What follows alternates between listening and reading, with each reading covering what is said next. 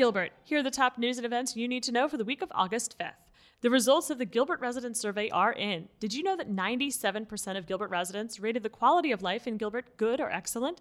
Find out what else they had to say and see how Gilbert stacks up against communities around the nation by heading to our open data portal at alex.gilbertaz.gov for a full breakdown of this year's survey results. Calling all kids, you're invited to join us for the Gilbert Community Bike Safety Rodeo from 9 a.m. to 1 p.m. this Saturday, August 10th at Santan Village in the Courtyard Pavilion next to Harkins Theaters. This free indoor event will feature a bike obstacle course, helmet and bike fitting stations, bike safety tips, food vendors, and raffle prizes.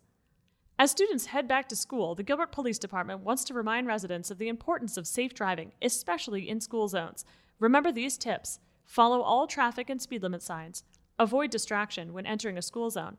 Learn and obey school drop-off and pickup procedures.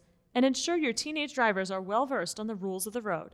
For more safe driving tips, head to gilbertaz.gov/drivesafely. The Gilbert Water Tower will be lit green from Wednesday, August 7th through Thursday, August 8th in recognition of Lighted Up Green for Muscular Dystrophy, a national campaign that raises awareness and funds in hopes of finding a cure for muscular and neuromuscular diseases.